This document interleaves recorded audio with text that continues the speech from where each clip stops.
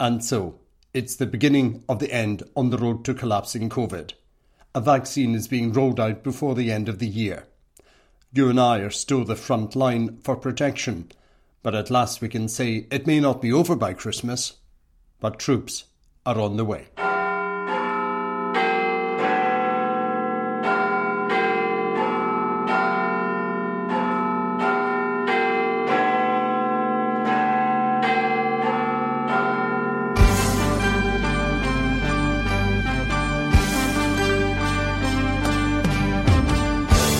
Breakthrough on COVID vaccine, but restrictions extended in Scotland. Scots Secretary warns no referendum for 40 years. And the votes in the post, how Corona could change election 2021. I'm Charles Fletcher from Caledonia Media. This is Scotland's favourite political show, The Week in Holyrood. We're not at the end of the tunnel yet, but a glimmer of light has appeared. Yes, there will be dips in the road, and that means the light might be obscured at times, but it is very much there and we are heading towards it. But this was the most positive indication yet that science will get us out of this, and it will hopefully do so in the not too distant future. That is really good news. Matanba, Fiskama. Almost 500,000 Scots in Angus, Fife and Perth and Kinross are now in tighter coronavirus restrictions. Their council areas had been moved up a tier to Level 3. That's just one step away from the virtual lockdown of Level 4. They join people across the central belt from Arran to East Lothian. First Minister Nicola Sturgeon tells the Scottish Parliament the virus must continue to be tackled. This in a week when we had the breakthrough news of a vaccine that could begin to be rolled out before the end of the year. Like most people in my position, I've had to deliver so much bad news over the past 7 months. Forgive me if I've enjoyed the ability to be a bit more positive over the past 24 hours. But of course there's a long way to go, and I think we all have to be open-eyed about this. But it is good news, and probably, as I said, the best news we've had. But if there is a risk to it, it's that people sit back and say, well, we can just wait for the vaccine and we don't have to bother with the restrictions anymore. That is not the case. We have to right now make sure we stick with all of these restrictions. Frankly, to make sure that by the time we get, hopefully to the spring, and the vaccine is helping us come out the other end of this, we get to that stage with as few lives lost as possible, with as little ill health as possible, and with the burden of COVID being as minimal as we can possibly make it. And that takes all of us continuing to do all of the right things all of the time at the moment. The vaccine is welcome news as we continue to go through this awful year together. Here are thoughts from Deputy First Minister John Swinney, Green MSP Mark Ruskell and Conservative Murdo Fraser. The news of significant progress in the development of a COVID vaccine is very, very welcome news. But, let's wait and see. And I think in the meantime, it's really important that we don't allow the virus to take hold again. I understand that the trials are showing that 90% of people could be protected against COVID-19. And I would certainly want to reassure all of my constituents that the Scottish Government is very focused on taking forward all the steps that are necessary to make sure that we can deploy and deliver the vaccine as quickly and as effectively as we possibly can do once it has been developed and is able to be delivered. And I hope that it's not just going to be distributed in wealthy countries, but is available on a fair basis around the world. It's been a long, hard year, 2020, and there is a prospect of a vaccine that means that most of us will be able to get back to some degree of normality in the new year. So it's welcome news, but we should stick with the restrictions and make sure that we're suppressing the virus within our community. But I think in the meantime, let's stay patient, let's stay safe, and hopefully governments will be able to roll out an effective vaccine. And it's good that as we get towards the end of it, finally, we're starting to see some light at the end of the tunnel. But before we get there, we remain the front line in taking on this vicious virus. As the months unfold, we're learning more about it. And now, having celebrated loved ones surviving, we now see them suffering from the effects of what's being called long COVID. Across the country, let's take some time to consider the measures in our communities. Nicola Sturgeon says there's work yet to be done. We're not at the end of the tunnel yet, but a glimmer of light has appeared. Yes, there will be dips in the road, and that means the light might be obscured at times, but it is very much there and we are heading towards it. Yesterday's news from the Pfizer vaccine trial was extremely encouraging. That's probably an understatement. And that, of course, is not the only vaccine undergoing trials just now. Of course, there are questions still to be answered and hurdles yet to be overcome, and it will take time, practically and logistically, to get large numbers of people vaccinated. But this was the most positive indication yet that science will get us out of this, and it will hopefully do so in the not-too-distant future. That is really good news. Of course, even the not-too-distant future is still the future, and that means, for now, it is down to all of us to keep the virus under control and save lives by sticking to the rules and guidance. But here, too, we have some cause for cautious optimism. The sacrifices everyone is making are hard and they feel never-ending, but they are helping. They have made a difference and they are saving lives. I have no doubt about that, and no one should be in doubt about that. To illustrate that point, let me give some detail on one of the measures, just one of the measures we look at each week, the average number of new cases per day over a continuous 7-day period based on the day when each test sample was given. In just 3 weeks, between Friday 25th September and 16th October, Scotland's average daily figure for new cases increased by more than 150%. It rose from 482 to 1,217. If that scale of increase had continued, we would now have around 3,000 new cases a day. But instead, in the next 3-week period, the number of new cases stayed at more or less the same average daily level. So by last Friday, the average daily figure was 1,174. There have also been some signs of a fall in hospital admissions. In the 7 days to 30th of October, 725 people were admitted to hospital with COVID. In the 7 days to 6th November, just last Friday, 545 people were admitted. So the point I'm making is this: there is no doubt that the restrictions we have put in place and that people are abiding by have dramatically slowed the spread of the virus. But of course, that figure for hospital admissions, more than 500 in a week, is still too high. The number of new cases we are seeing, more than 1,000 a day on average, is also still too high. And this is crucial. While we have seen a levelling off, we are not yet seeing a sustained fall in cases. In fact, although there was a very slight fall in some recent weeks, last week we actually saw a slight increase. Clearly, that requires continued caution. As I've set out before, a rising or even plateauing rate of infection is not a stable position. We want to see a decline in cases. Also, in light of the situation I've just outlined, it would clearly not be prudent to ease restrictions today, with one exception for our 3 island authorities, which I'll set out shortly.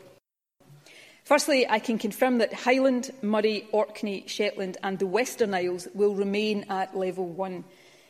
However, there must be no complacency in these areas.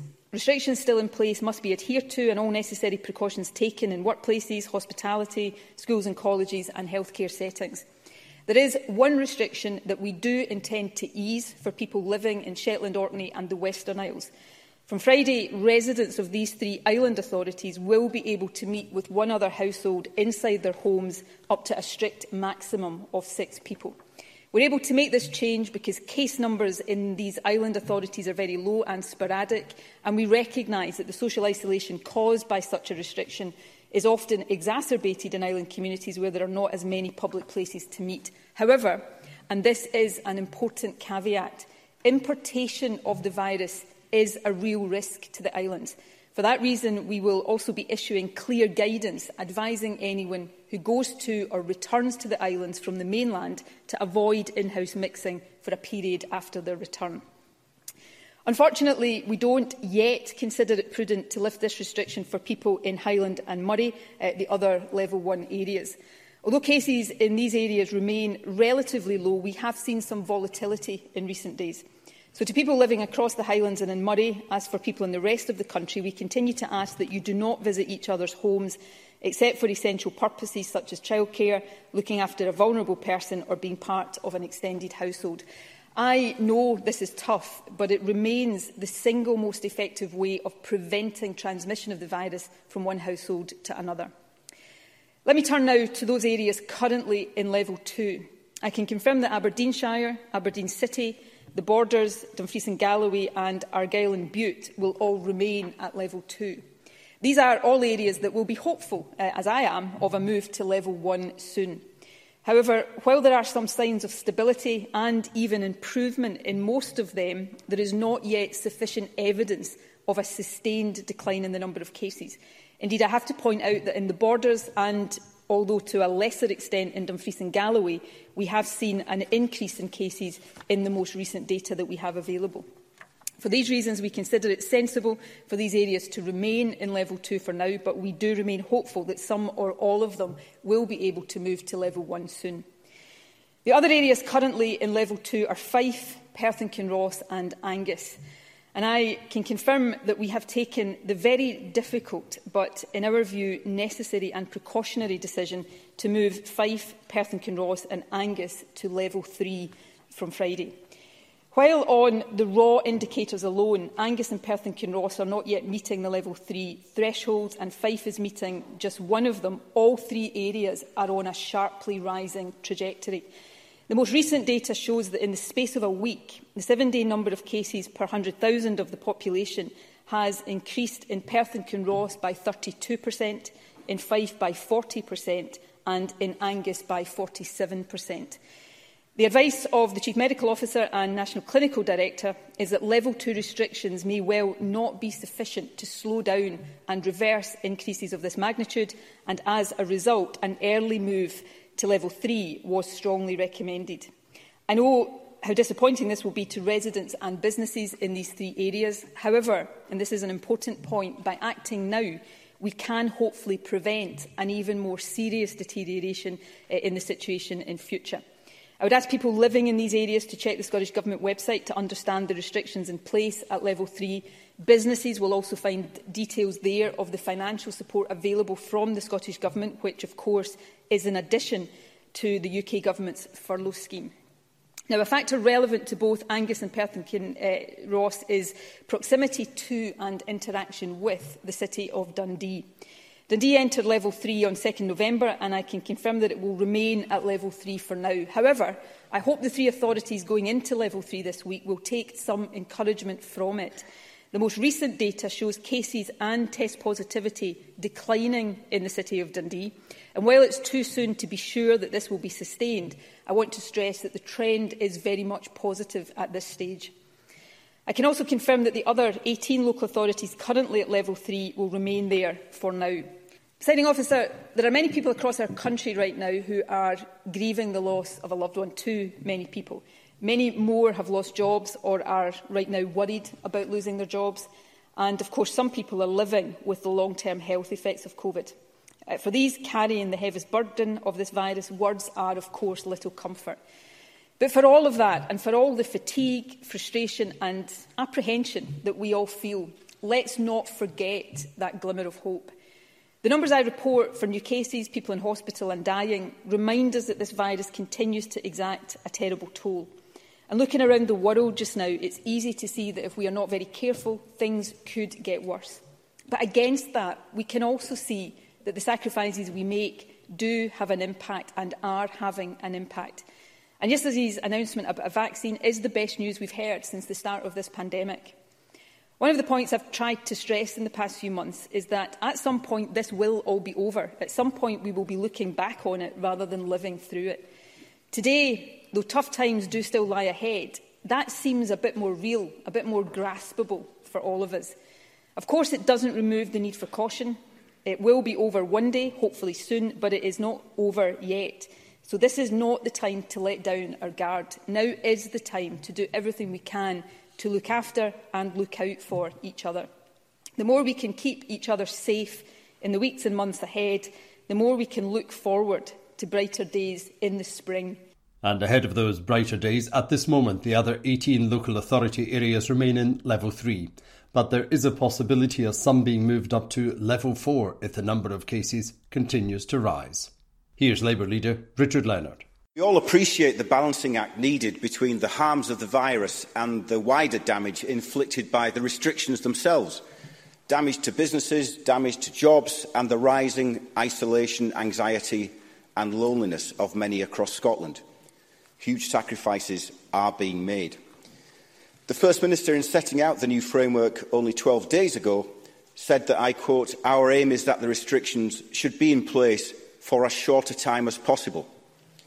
But today, not one local authority area has been moved to a lower tier, and the whole of Fife, Perth and Kinross and Angus are being moved up to level 3 from Friday. All the evidence must be shared, and it must be persuasive. The purpose of the new strategic framework was to provide clarity and transparency in the government's decisions. But the announcement today raises more questions, not least about what it will take for communities to move down a tier. So what will it take?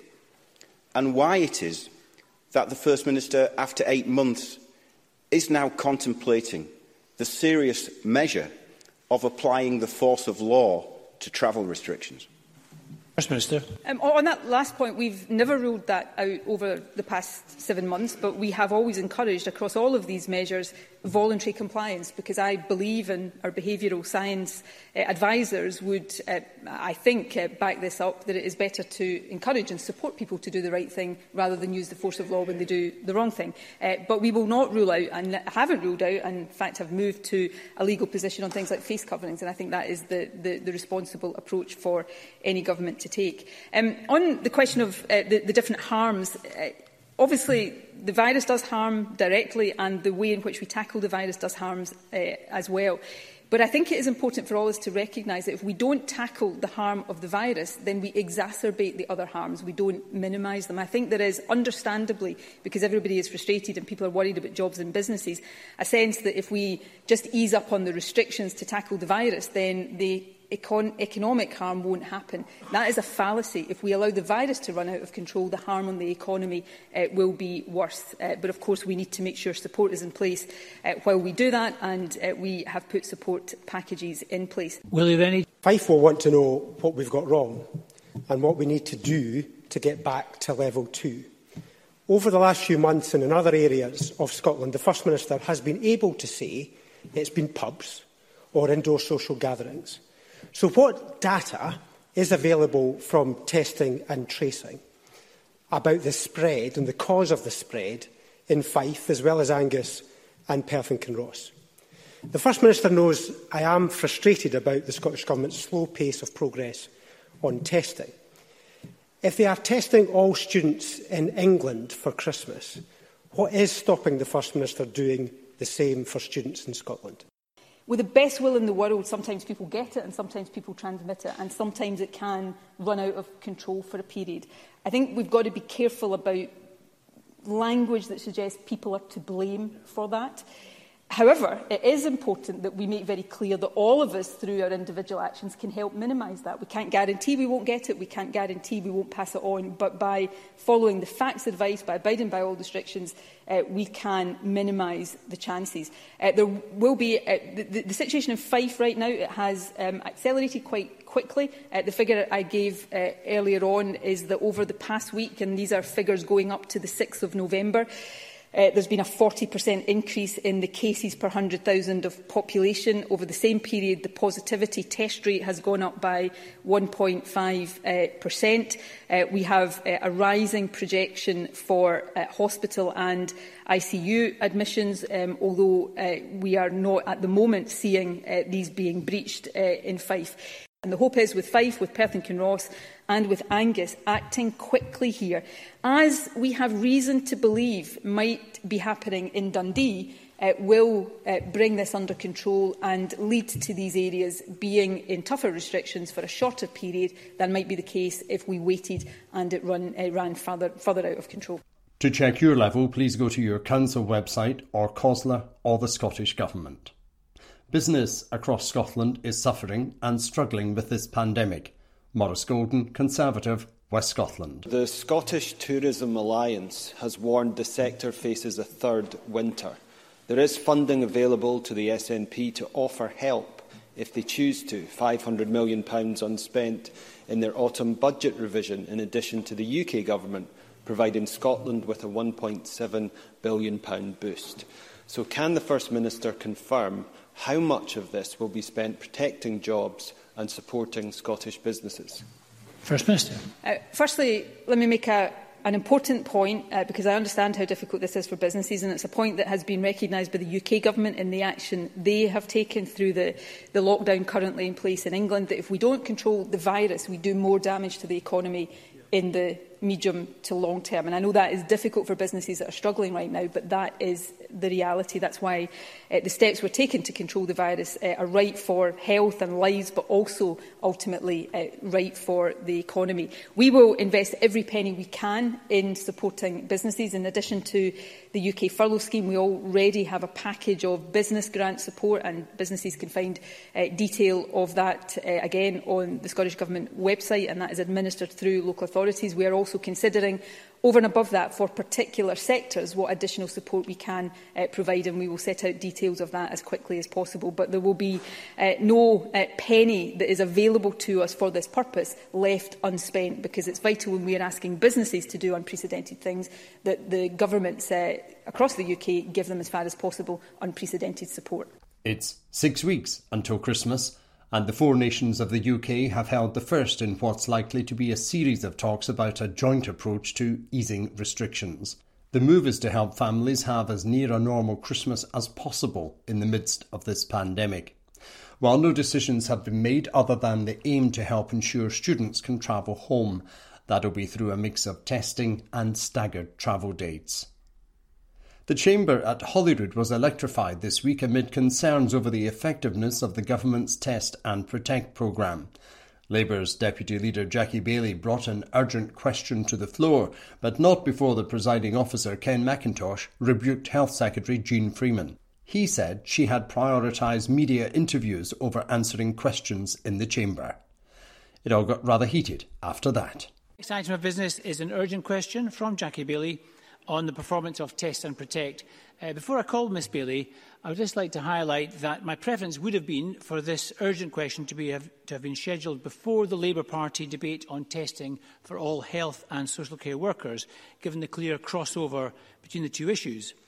This possibility was explored with the Scottish Government, and my understanding is that an earlier time slot was not possible due to the Cabinet Secretary's diary commitments and the need for time to prepare for the debate and urgent questions, both of which are entirely understandable reasons. I was, however, surprised to see the Cabinet Secretary giving an interview to journalists in the Garden lobby around the time that had been put to the Government.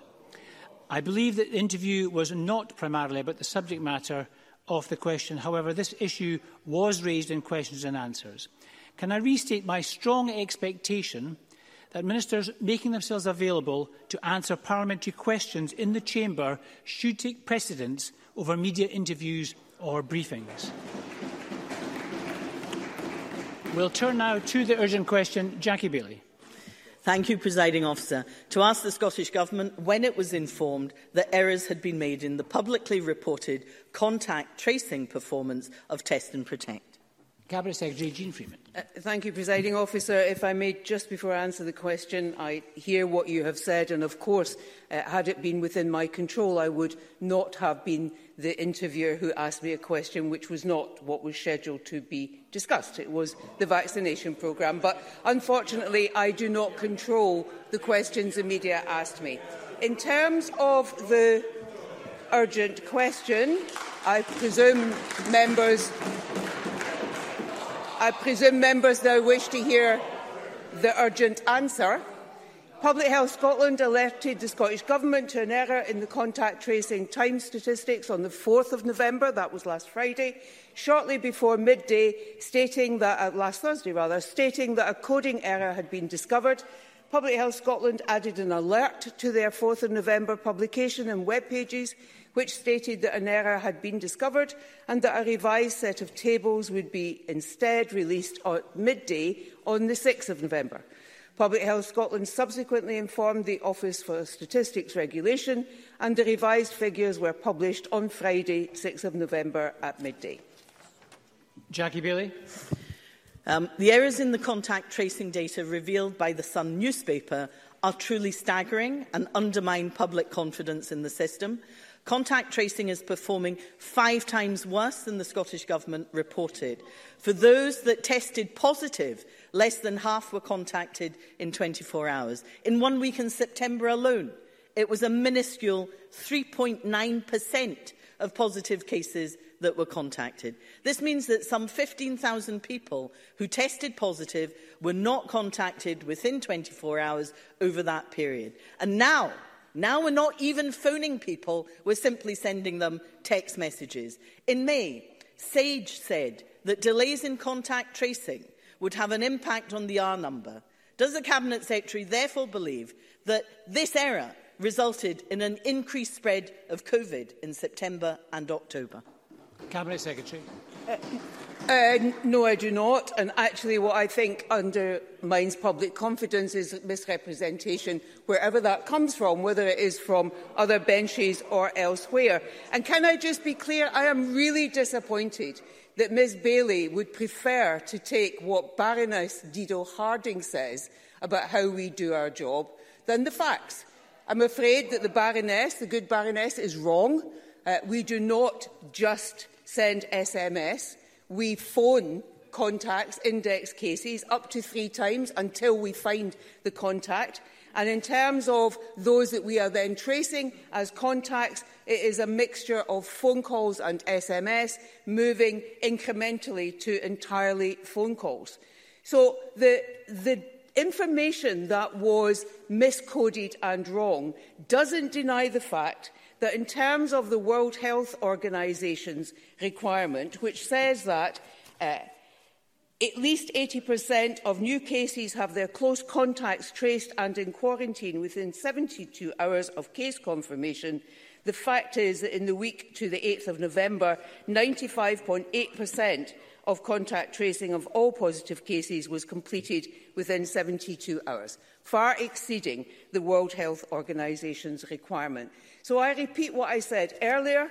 It is unfair and entirely wrong to the staff who are working so hard in our test and protect system to claim that, no, it's not me that is doing test and protect. It is those staff. They are working hard. They are working long hours. They are doing exceptionally well. And they are helping us to suppress the virus. Now, you might not like that answer clearly on both sides of this chamber. You don't. But the facts are the facts are the facts. And you are wrong. Jackie Bailey.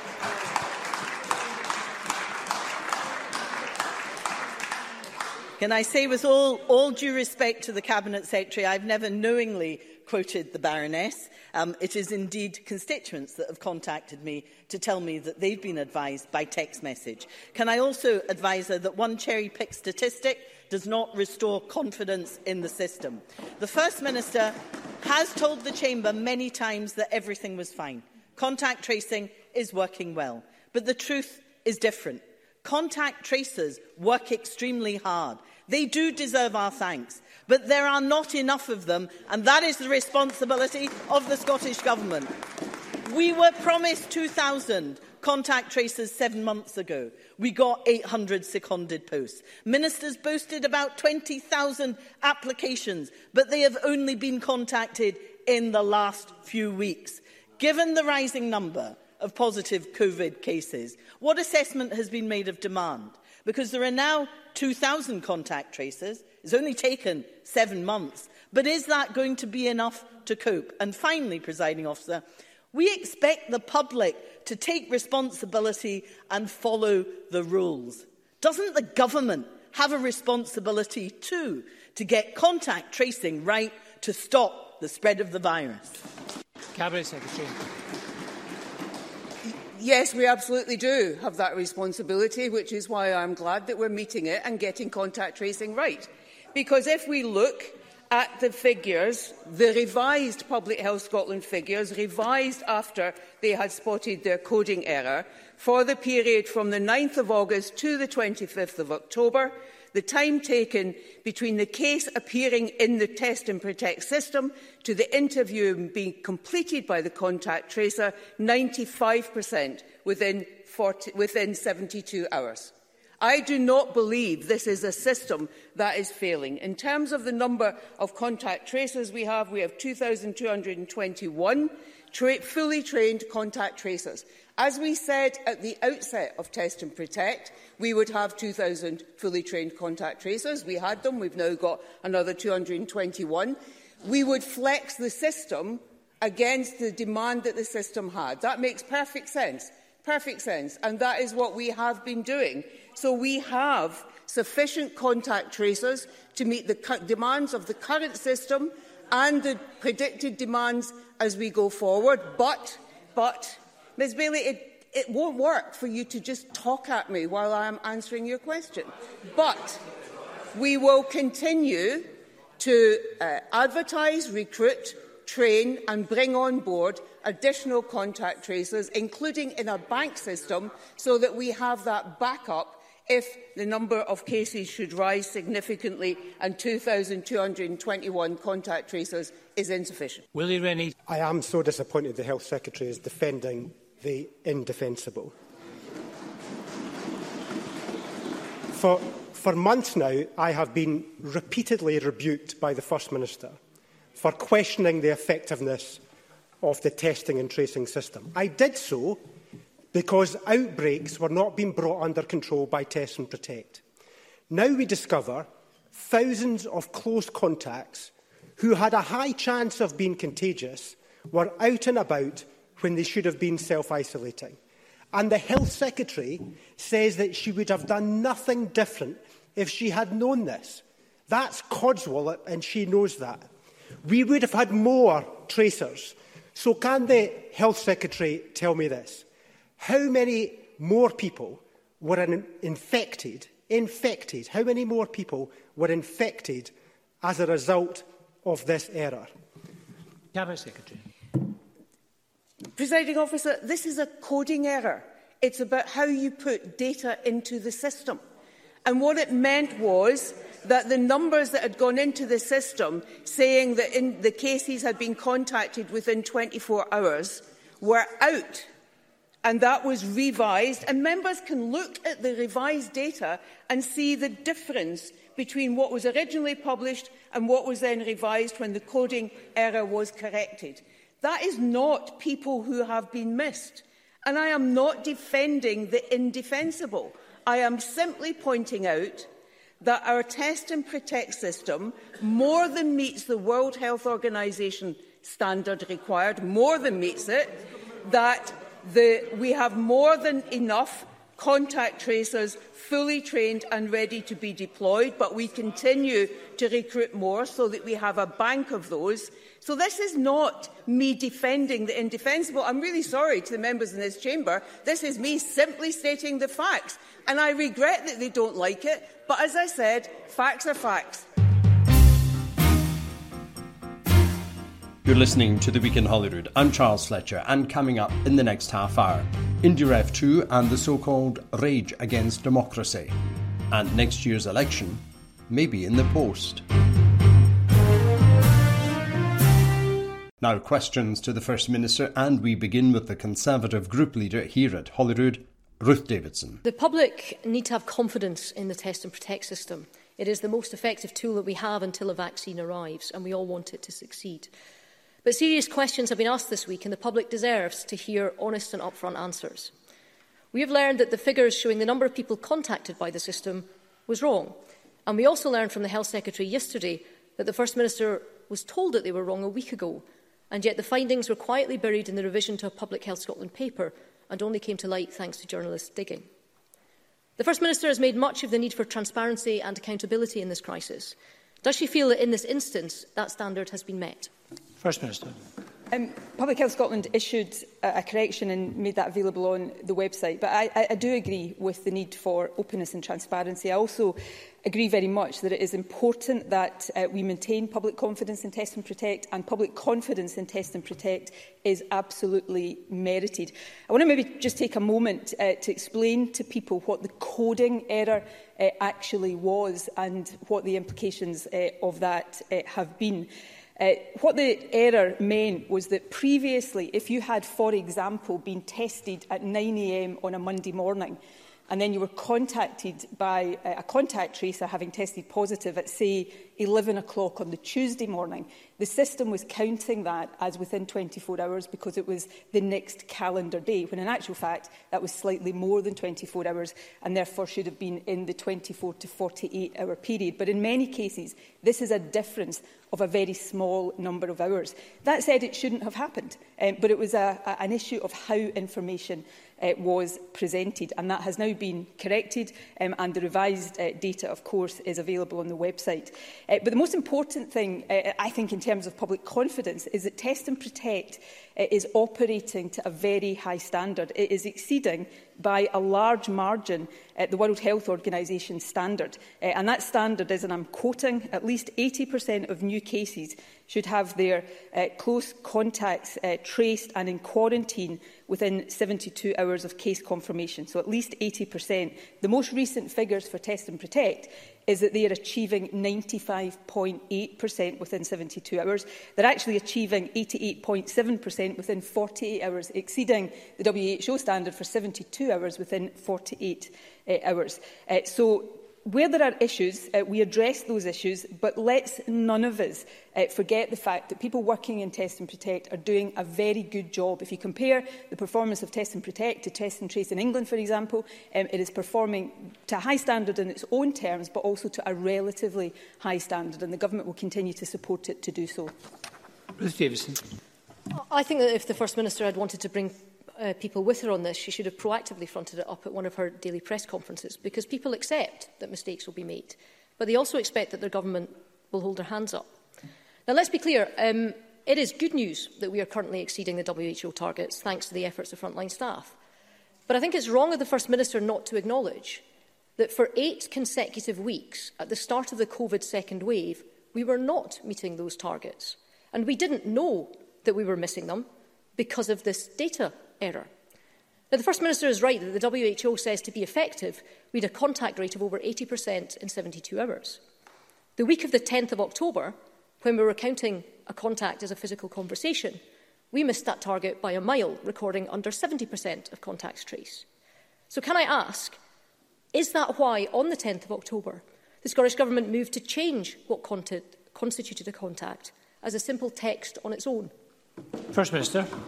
No, I wasn't aware of the coding error at that stage, and Public Health Scotland wasn't aware of the coding error. Let me just repeat, and I think it is important for the public to understand, nobody, including me, is saying that it is not important that that coding error happened. It is, and it's been rectified, but it is also important that we don't overstate the consequences or implications of that. In many cases, this was still people who were contacted the next day, but the time the next day that they were contacted would have taken them perhaps a few hours over the 24-hour period. So let's understand the context for that. On the issue about people being texted, I think it's really important to understand how the system works. So if you take index cases, all index cases, that's people who test positive, are telephoned by Test and Protect, and it makes repeated attempts to reach people. If it doesn't do that the first time, there's a small percentage, about 6% of index cases that Test and Protect have not managed to contact. That's not a failure of Test and Protect, that's people, frankly, who are not answering their phone to Test and Protect, and we've all got a personal responsibility here. But all index cases are contacted by telephone. On average, these calls last an hour, and the information that Test and Protect gets is invaluable. For people identified as close contacts, there is a mix of SMS, text messages and telephone calls. Sometimes SMS messages are used for speed of contact, but around 40% of close contacts are actually telephoned. Now, that is actually different, as I understand it, to the position elsewhere in the UK. In England, all close contacts are only texted or emailed, not telephoned. So the system in Scotland, of course, where there are issues, we must make sure those issues are addressed. But the system in Scotland is working well. Ruth Davidson is right to put that down to the hard work of people on the front line, as I always do. And while I hope people know by now, I am probably the last person to be complacent about any of this. That will perhaps be one of the reasons why right now, although we have big challenges with COVID, prevalence and incidence of the virus is a bit lower in Scotland than it is in other parts of the UK. So I have confidence in this system, and I think people across Scotland should have confidence in this system as well. Labour leader Richard Leonard. Last night, the Cabinet Secretary for Health told Parliament that what undermines confidence in the Test and Protect system was misrepresentation. Since September, the First Minister has told Parliament on at least 10 occasions that Test and Protect is excellent, it's working well. Isn't that a misrepresentation? No, if Richard Leonard is saying I've done it on 10 occasions, I'm about to do it on an 11th occasion. Test and Protect is working well. It is doing a good job, and I think it is a disservice to those working in that system to suggest otherwise. The coding error that is rightly been raised, and we're answering questions about that rightly and properly. I have set out what that is. That is an error in how figures were being presented. It shouldn't have happened, and it has been rectified. But that does not change the fact that Test and Protect is working well. Just let me again remind people of the performance of Test and Protect against the World Health Organization standard. 80% of new cases should have their contacts traced and quarantined within 72 hours. The most recent figures, 95.8. It was over 90% the week before as well. So Test and Protect is working well, and people should continue to have confidence in it, because it is vital to our overall approach to COVID that people do have confidence in it. Richard Leonard. Thank you. But the data shows that in 8 weeks, over August to October, you failed to meet that WHO standard. And the sage advice is that to make a significant impact on the R number, the delay should not be greater than 48 hours. Look, we're agreed that an effective tracing system is key to containing the virus.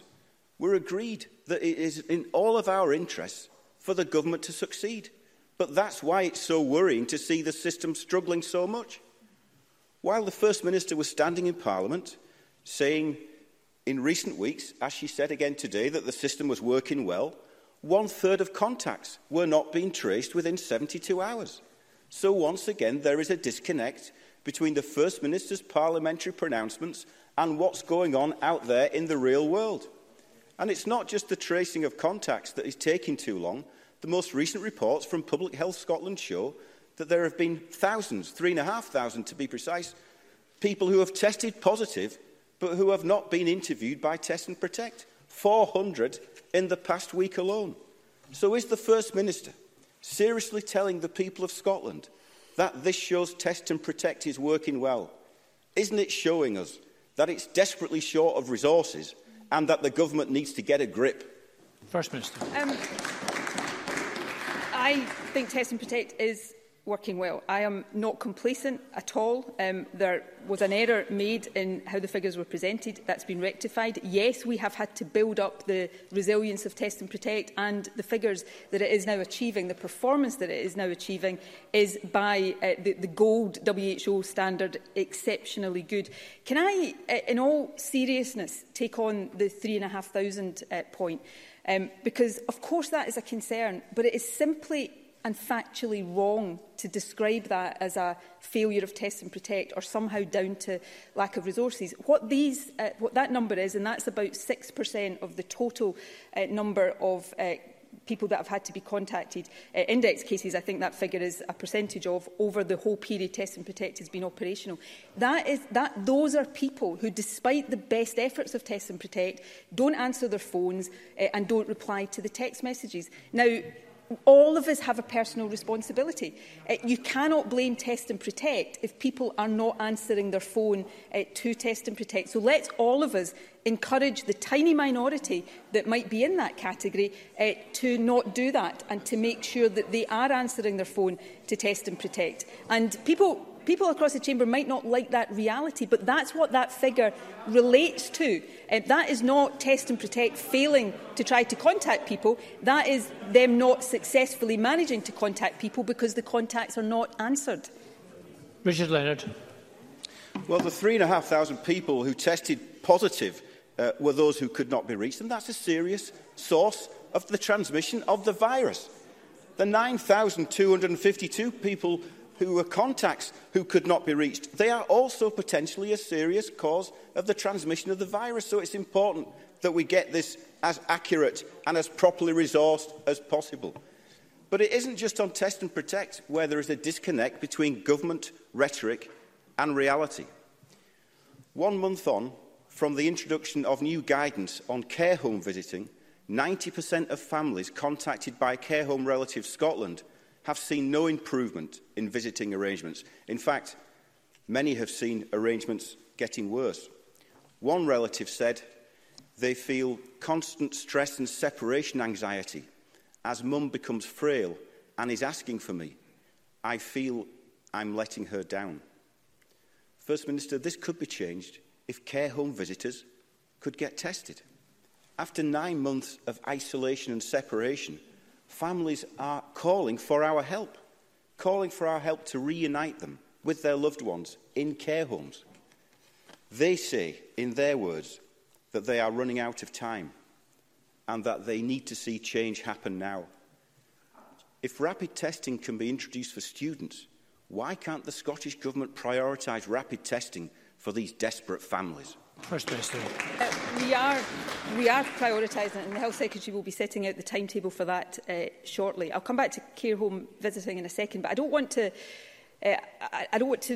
miss out on just finishing the final point of Richard Leonard's question on Test and Protect, because I agree with him that 3,500 and around of index cases and around 9,000 of contacts that Test and Protect did not manage to contact is not something we shouldn't be concerned about.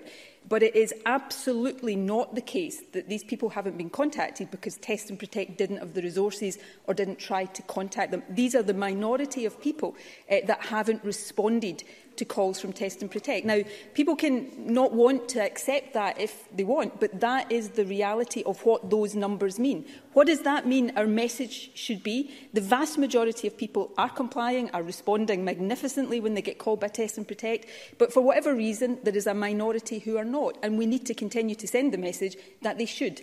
So let's not say if there are resource issues with Test and Protect, we will address them, but anybody who's trying to say that that is down to resource issues with Test and Protect is frankly not correct, and I think it is really important to be clear about that. On care home visiting, we all want to see as much normality. That's why we are introducing testing for care home visitors, and I say the Health Secretary will set out the detail of the timing of that shortly. But we have to strike the right balance between allowing families to visit. We all understand the importance of that, and given that we are in a period of higher prevalence again of the virus, making sure that we keep residents in care homes safe. That is not an easy balance to strike, and it is harder for anybody. It's not harder for anybody than it is for families of those in care homes, but we will continue to take the steps to get that balance right and make sure that we are protecting people in care homes in that broadest sense. Lib Dem leader Willie Rennie. This week marks 50,000 people who have lost their lives because of this virus. This must be a reminder to us all that the efforts of those in government taking decisions and those of us scrutinising, challenging and supporting their work have just not done enough. So let me ask this. I want to avoid a repeat of the PPE protective equipment problems from earlier this year. Last week, GPs were given new supplies. It was supposed to include aprons, but they were given white tint polythene bags instead. Holes had been cut out for heads and arms. GPs are annoyed about this. Why did it happen? First Minister. Can I say, first of all, the 50,000 mark that the UK as a whole met this week on deaths, and obviously we've reported quite a significant number of deaths in Scotland over the past couple of weeks. Of course, that should remind all of us of the severity of the challenge we have faced and continue to face. Can I say, as somebody in government taking these decisions every day, I don't need a reminder of that. These things are uppermost in my mind literally every minute of every day. That doesn't mean I always get things right, far from it, but everybody should be assured that trying to save lives, trying to minimise the health impact and trying to minimise the overall impact of COVID is the principal and primary and driving focus of this government each and every day. The issue about PPE, there was two points I would make to that. Well, before I make either of them, actually, let me say one of the most important responsibilities of government is to make sure that those in the front line of our health and care services have the PPE they need, and the government has taken a number of steps to make sure that is the case, and we will continue to make sure that our stocks are resilient and that the quality of PPE is as it should be. In this particular instance, there was a concern about, firstly, the labelling of these aprons as bin bags that had been reformulated. It has been confirmed that that was a mislabelling and not correct. These were PPE aprons. And also, in the second point, and the most important point, is that these aprons fully comply with all regulations and had passed rigorous quality assurance.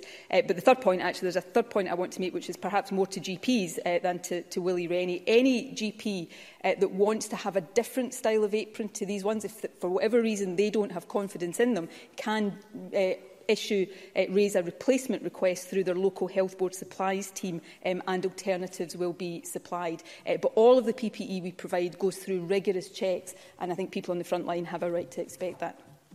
Willie Rennie. I thank the First Minister for that answer. But whatever the label, they do look like bin bags, and manufacturers believed they were bin bags, and they are not making GPs feel particularly valued at this time. The PPE hub told a GP that they were at the mercy of the PPE push from the government and that no others were available at that time.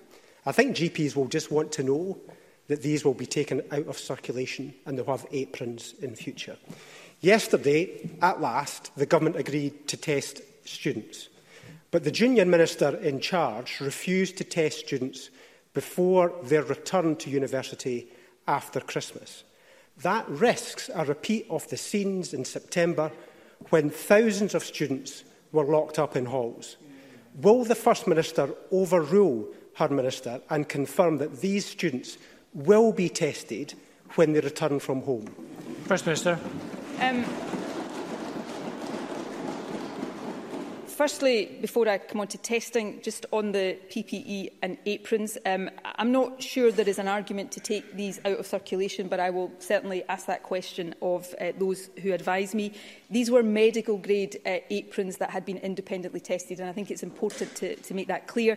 If GPs prefer a different style, they can request that, and I will certainly query whether there is any reason why these shouldn't be in circulation. We take the responsibility to ensure that those working in our health service have the right protection very, very seriously.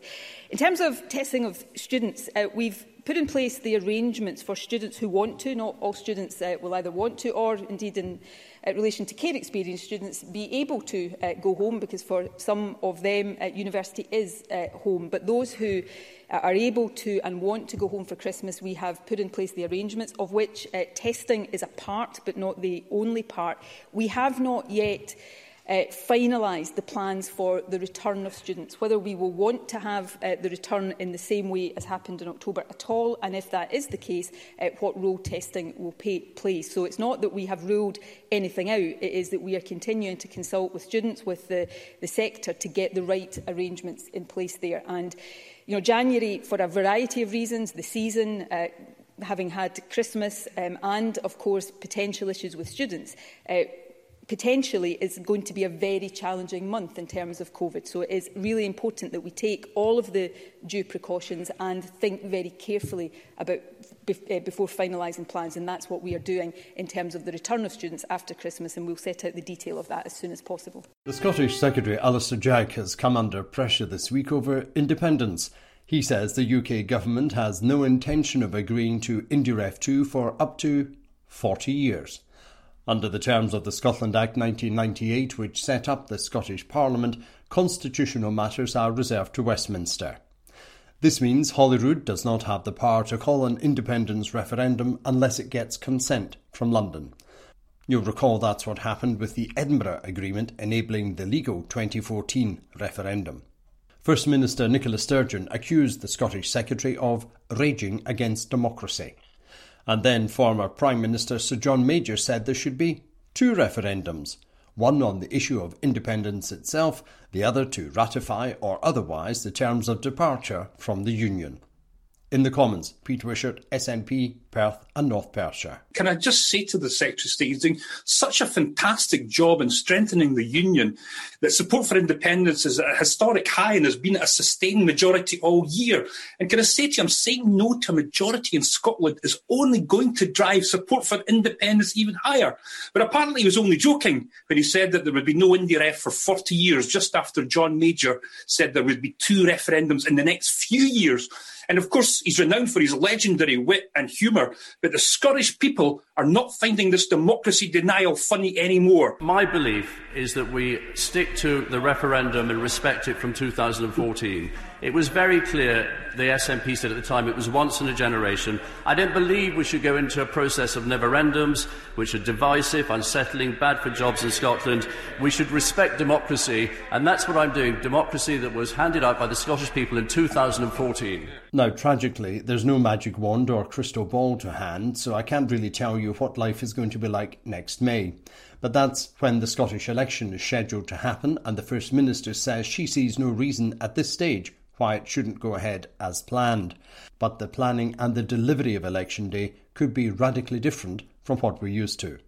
If the pandemic is continuing its impact on our lives, social distancing may still be in place. And postal voting could take precedence over going to the polling station in person.